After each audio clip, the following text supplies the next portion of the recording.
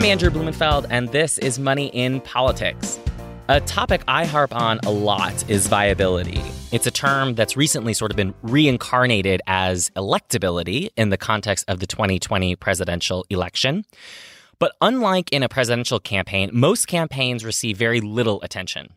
So the question of their viability or their electability ends up boiling down often to just one thing, and that's money. Does the candidate have the necessary funds to mount a competitive campaign?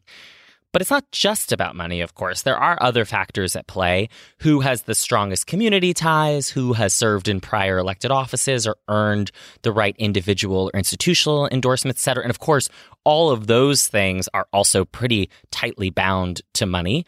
And collectively, these evaluations of viability can have a really huge impact on races. Most dramatically, they can even shape the landscape of the candidate field itself. This is one of the reasons I think it's an issue that's worth examining from so many angles, and it's one of the reasons I harp on the topic a lot, because in some ways it can be thought of as the anti-democratic portion of this democratic process. That is, the question of who is considered viable or most viable can sometimes have the effect of pushing certain candidates into a race and pushing other candidates to drop out of one. And that's long before a voter has ever even seen a ballot. This topic was top of mind for me recently when I saw what seemed to be a phenomenal candidate running for U.S. Senate in Montana. Her name is Cora Neumann, drop out of her race, and she did that pretty recently and also pretty immediately after Governor Steve Bullock of Montana announced, after lots of promises to the contrary, that he would be running. From what I could tell, Cora had put together an impressive operation, so I really wanted to better understand more.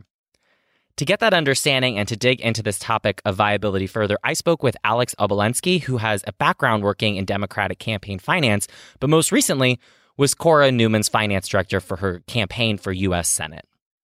But first, let's hear a message from our sponsor. You're listening to Money in Politics, brought to you by Call Time AI. Campaigning is hard. Why not make fundraising easy? Using automation and artificial intelligence, Call Time AI lets you fundraise 5 times faster with easy-to-use tools like instant donor research, automated voicemail drop, and donor scoring, so that you are always calling the right person at the right time with the right ask. Go online to calltime.ai to schedule a demo and start your free trial today. Well, thanks so much for joining me today, Alex. I'm really excited to be talking with you. If you want to just kick us off, actually, by giving us a quick introduction about who you are, what you do, what your past roles have been in campaign finance. We'd love to just hear a little bit about your background. Absolutely. Very happy to be with you, Andrew. So I'm Alex Obolensky. I'm a fundraiser and political operative for candidates and members of Congress. In the past, I've worked as finance director for a candidate who flipped the red to blue House seat, an incumbent frontline member, most recently for a woman who was running for a seat in the Senate from up here in Montana, along with a number of other jobs. Great. Well, actually, I want to start with your most recent role with the candidate from Montana running for U.S. Senate, Cora Neumann, I believe is her name. Is that right? Mm-hmm. The reason why I wanted to chat with you about that role and also just other roles that you've had in campaign finance, but that one in particular stuck out to me because I am always fascinated by how money in politics is thought of as a barometer of viability and how that barometer is kind of evaluated differently depending on the candidate, depending on the race. It sort of can be a moving target. And so can you first just, for those who are unaware of the dynamics of that race, help us understand what transpired there? That race has come to an end. Can you kind of just explain to us the background there? Yeah, absolutely. So Cora Neumann's a public health expert from Montana, originally decided to get in the race because there wasn't really a super strong field at the time. Up here in Montana for this U.S. Senate seat, there's a qualified woman running for the House, obviously a different race. But throughout the background of that entire race was the ongoing narrative around Governor Bullock, who was the sitting governor of Montana and had launched a presidential campaign earlier in that year. He eventually ended that campaign, dropped out, said he didn't want to run for Senate. He had said that he's only ever been an executive. He's never been a legislator. He had no interest in that. But he ended up getting in part due to some pretty aggressive lobbying from folks in D.C., but also because I think his family got on board and some of the other kind of roadblocks to him staying out went away. So we dropped out and endorsed Governor Bullock because it just wasn't really a viable race for us at that point. And Cora was in it to take the seat back and not for any sort of vanity project or anything like that. Sure.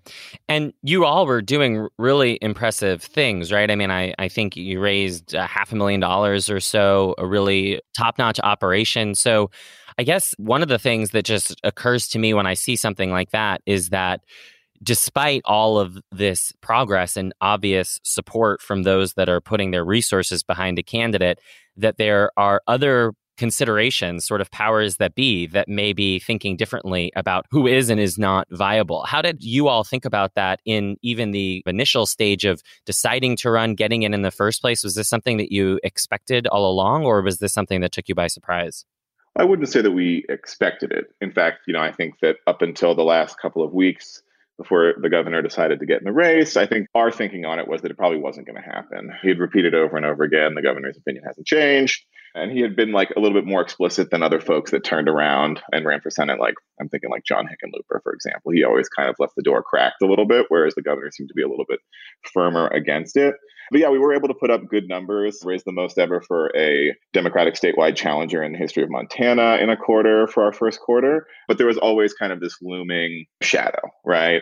Because folks knew that if Governor Bullock ran, it was going to immediately change the dynamics of the race. So while we didn't expect it, we knew it was going to affect what we did. It made it so that we needed to have a really good answer on why we were viable, what the understanding on the ground was about Governor Bullock's situation, which was that he wasn't probably going to run. Obviously, that turned out not to be the case, but it definitely shaped the contours. So even if we didn't expect it to actually happen, we knew that it was going to affect how things played out. And correct me if I'm wrong, but one of the things that was happening all the while you're raising all this money and you're putting together this operation, you have this really strong candidate, is that even well before the governor jumped in, the question of whether or not this was a competitive seat was sort of left open by the public narrative. It was not whether or not it was going to be Governor Bullock or Cora Neumann who were making this seat competitive.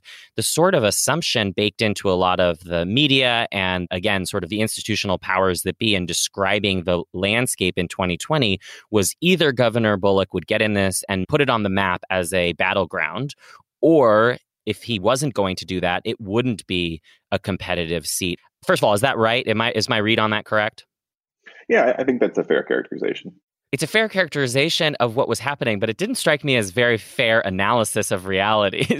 Why do you think that was the analysis, despite all of the progress you all were making?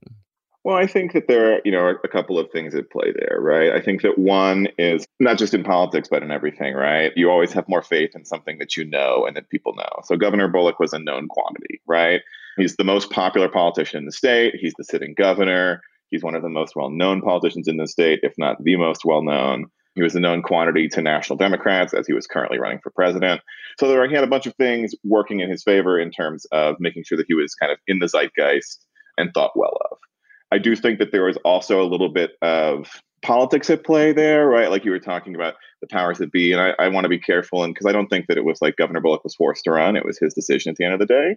But I do think that part of the thinking from folks in DC is that if the media says that this is off the table unless Governor Bullock runs, we are not going to help push Cora's candidacy in terms of national media coverage that you might have expected given the record-breaking numbers we were putting up. I think that further incentivizes the governor to run, right? Because at the end of the day, the governor wants to govern and impact people's lives in a positive direction. And so saying this seat's off the map unless you do it is a much stronger argument than saying, we have two good candidates. We think you're slightly better or just better. You should do it. And he's like, well, we got good candidates. So, that decreases the incentive for him to throw his hat in the ring.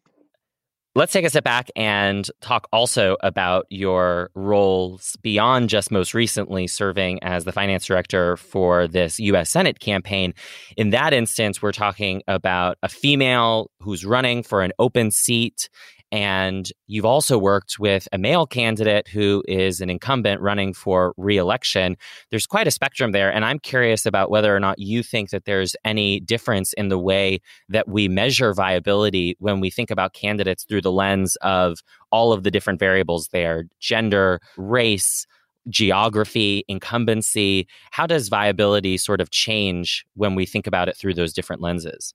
Yeah, I think there's definitely, maybe it's not a different ball game, but it's definitely playing the same game with a different team or something like that, if that makes sense. So with an incumbent, you don't necessarily need to demonstrate viability. You've won once, right? Like, especially if you're not facing a primary on your side, you're the horse for the Democratic Party. It's not so much if you can win, it's we need you to win because you're our chance to keep this seat. And that definitely changes it. It also gives you access to kind of a whole other host of characters because you're thinking more about how the policy impacts the district and how you can create synergies between the good actions that people are taking and using that to earn media and drive fundraising and do all that sort of stuff. I do think that the gender question is also a big one, right? I think that for the most part, male candidates have access to kind of a deeper fundraising bench than many female candidates do. I think most of the literature bears that out. That's not to say that if you just have a really strong candidate, I worked for a Lizzie Fletcher down in Texas 7 who flipped the seat down there and had an incredible personal network. So it's not always the case. But as a rule, I think that generally male candidates have access to a deeper bench, which definitely changes things. And I think that the way you talk about viability, I think we see this in the presidential election this cycle, right? Is that it's a harder argument to make for a woman to establish herself as viable, especially in a district or a race like the presidency, where there's never been a female incumbent. It requires a bit more imagination on the part of donors and voters and the press to really see a woman in that role, which I think is not necessarily like a massive hurdle to overcome, but maybe it decreases your conversion rate by 5 to 10%. And when you're a challenger running against an incumbent or even an open seat, every percentage point matters because that's dollars that you can put in the bank or that you can't. And it strikes me that from this conversation, it's not just the actual hard dollars, although I take the point that certainly even just the direct conversion rate is probably reduced for someone who has to overcome just yet another hurdle when talking to donors, when talking to voters, but that there are these other structural things that happen as well, that even just the way we think about, okay, an incumbent, the bar is much lower, frankly, right? You don't have to necessarily prove, I think, to use your words, that you are definitely going to win. It's just that you basically have to win in order for us to keep this seat. And so you'll get the institutional support just by virtue of that. And when we live in a world where incumbents are more often men than women, you just right there have a quite a structural difference. And I wonder also about the impression that you get from all the different kinds of campaigns that you've worked on and that you've observed. This idea of stepping aside even is sort of an interesting one, that if the factors all come together, the money, the endorsements, the institutional pressure around candidate A, that candidate B is supposed to, in some instances, just look at that and say, you know what, the best thing for the party, the best thing for this seat is that I step aside and get behind candidate A. It's quite a noble and thoughtful thing to do. I just wonder, from your experience, is it something that is so common? Is what Cora did so instantaneously, running a great campaign and then watching from her judgment that the best thing to do was to get behind the governor and so quickly doing that? Is that common? I don't think it's common. I think this is something of a unique situation given the underlying dynamics. I think that that's borne out by how most of the other folks that were in our primary behaved. Like you had Mayor Wilmot Collins drop out basically the same day we did, a couple hours later. A couple of the other folks dropped out. I think there's maybe one or two candidates that are still left in the primary. And I do think that, if this were just private citizen versus private citizen, that the landscape would look significantly different.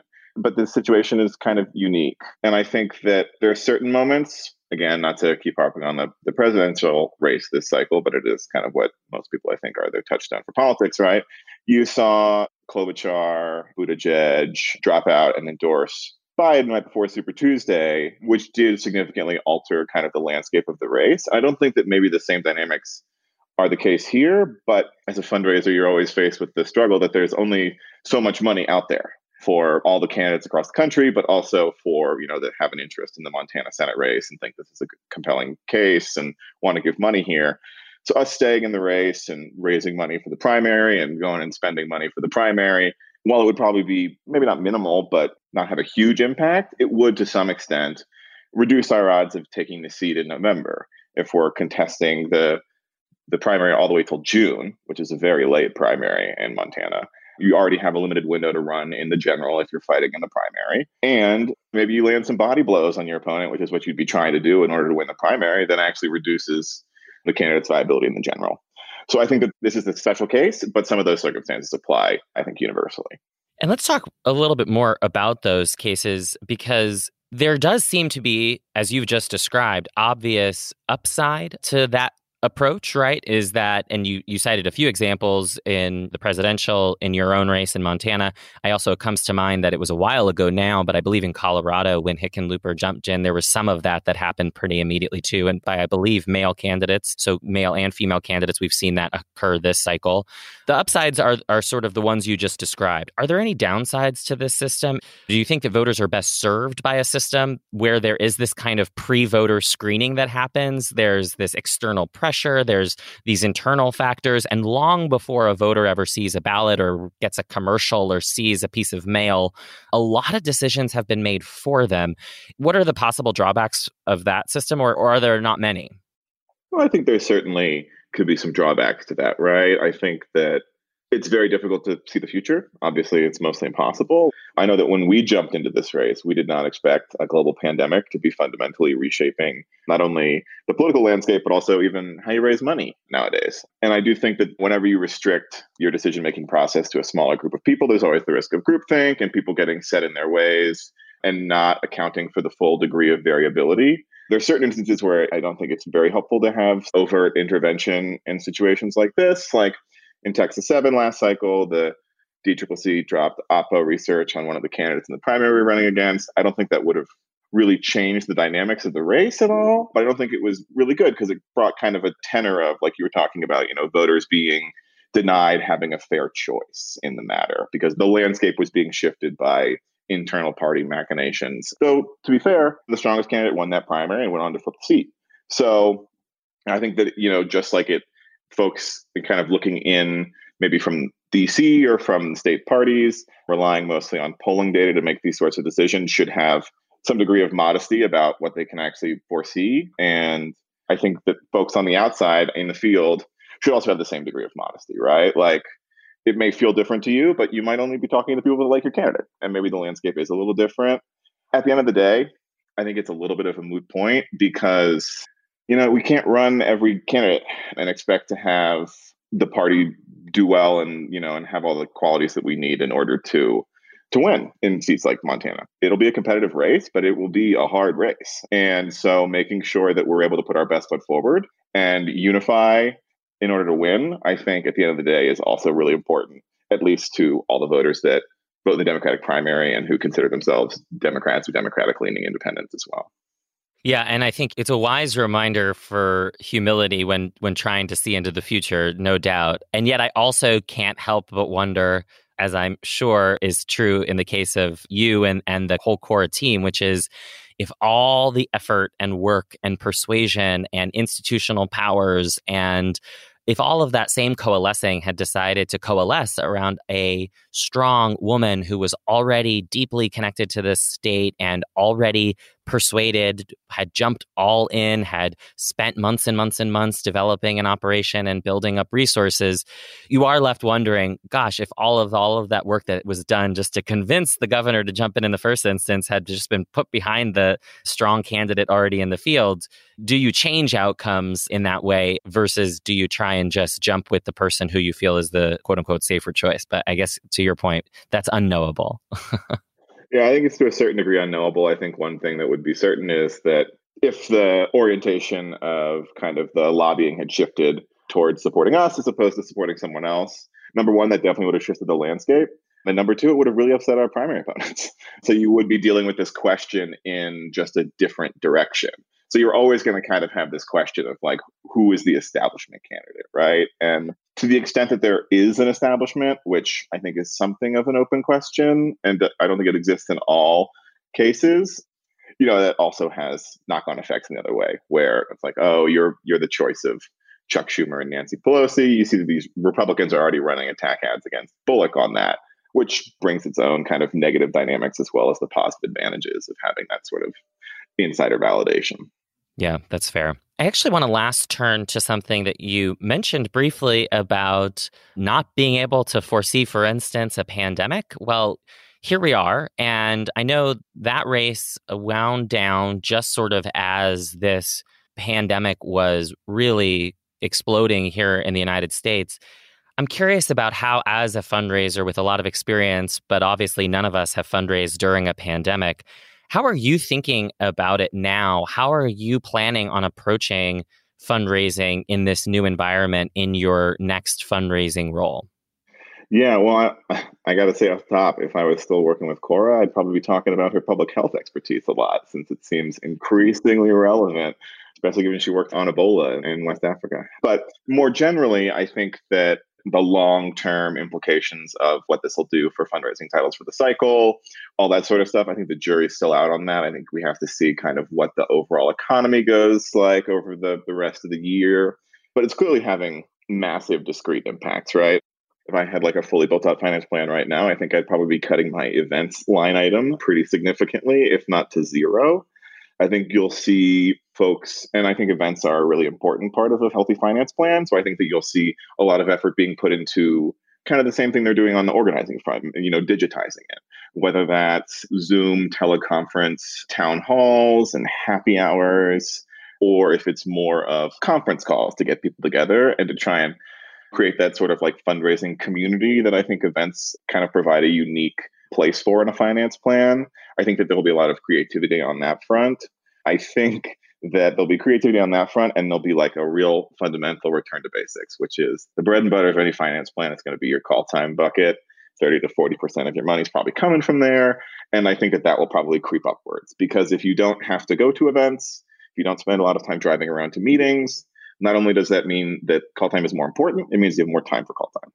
So I think that you'll see that. I'm surprised. I've heard mixed messages about kind of what your more classic digital fundraising, emails, direct to donate stuff is doing. For some people, I hear it's dropping off, but for some other consultants I'm talking to, it's holding steady or even improving in some areas. I imagine those are folks that have kind of clear access points to talk in a cogent, meaningful way about the current crisis. And for example, the Republican senators that were profiteering off the crisis behind closed doors. I think that there is still going to be ways to mobilize people that care a lot about good governance and making sure that we have responsible leadership. But we were talking about the charitable goods market earlier, that the total pool of money is probably going to shrink a little bit, and people have to get creative and execute well on fundamentals to make sure that they can keep pace. Yeah, I think it's one of these things we're trying to pay very close attention to and get as much feedback from folks as we can, because it is evolving so quickly. So it's good to hear from someone who has such deep expertise on it. And I think people appreciate that. And thank you so much for being so gracious with your time and for sharing a little bit of behind the scenes of the Cora campaign and your take on viability and how it interacts with money and politics. I think it's a topic that people think about a lot. It's certainly one we talk about a lot. So it's really been helpful to get your take on it. Thanks so much. Thanks for having me. It was certainly a very important conversation.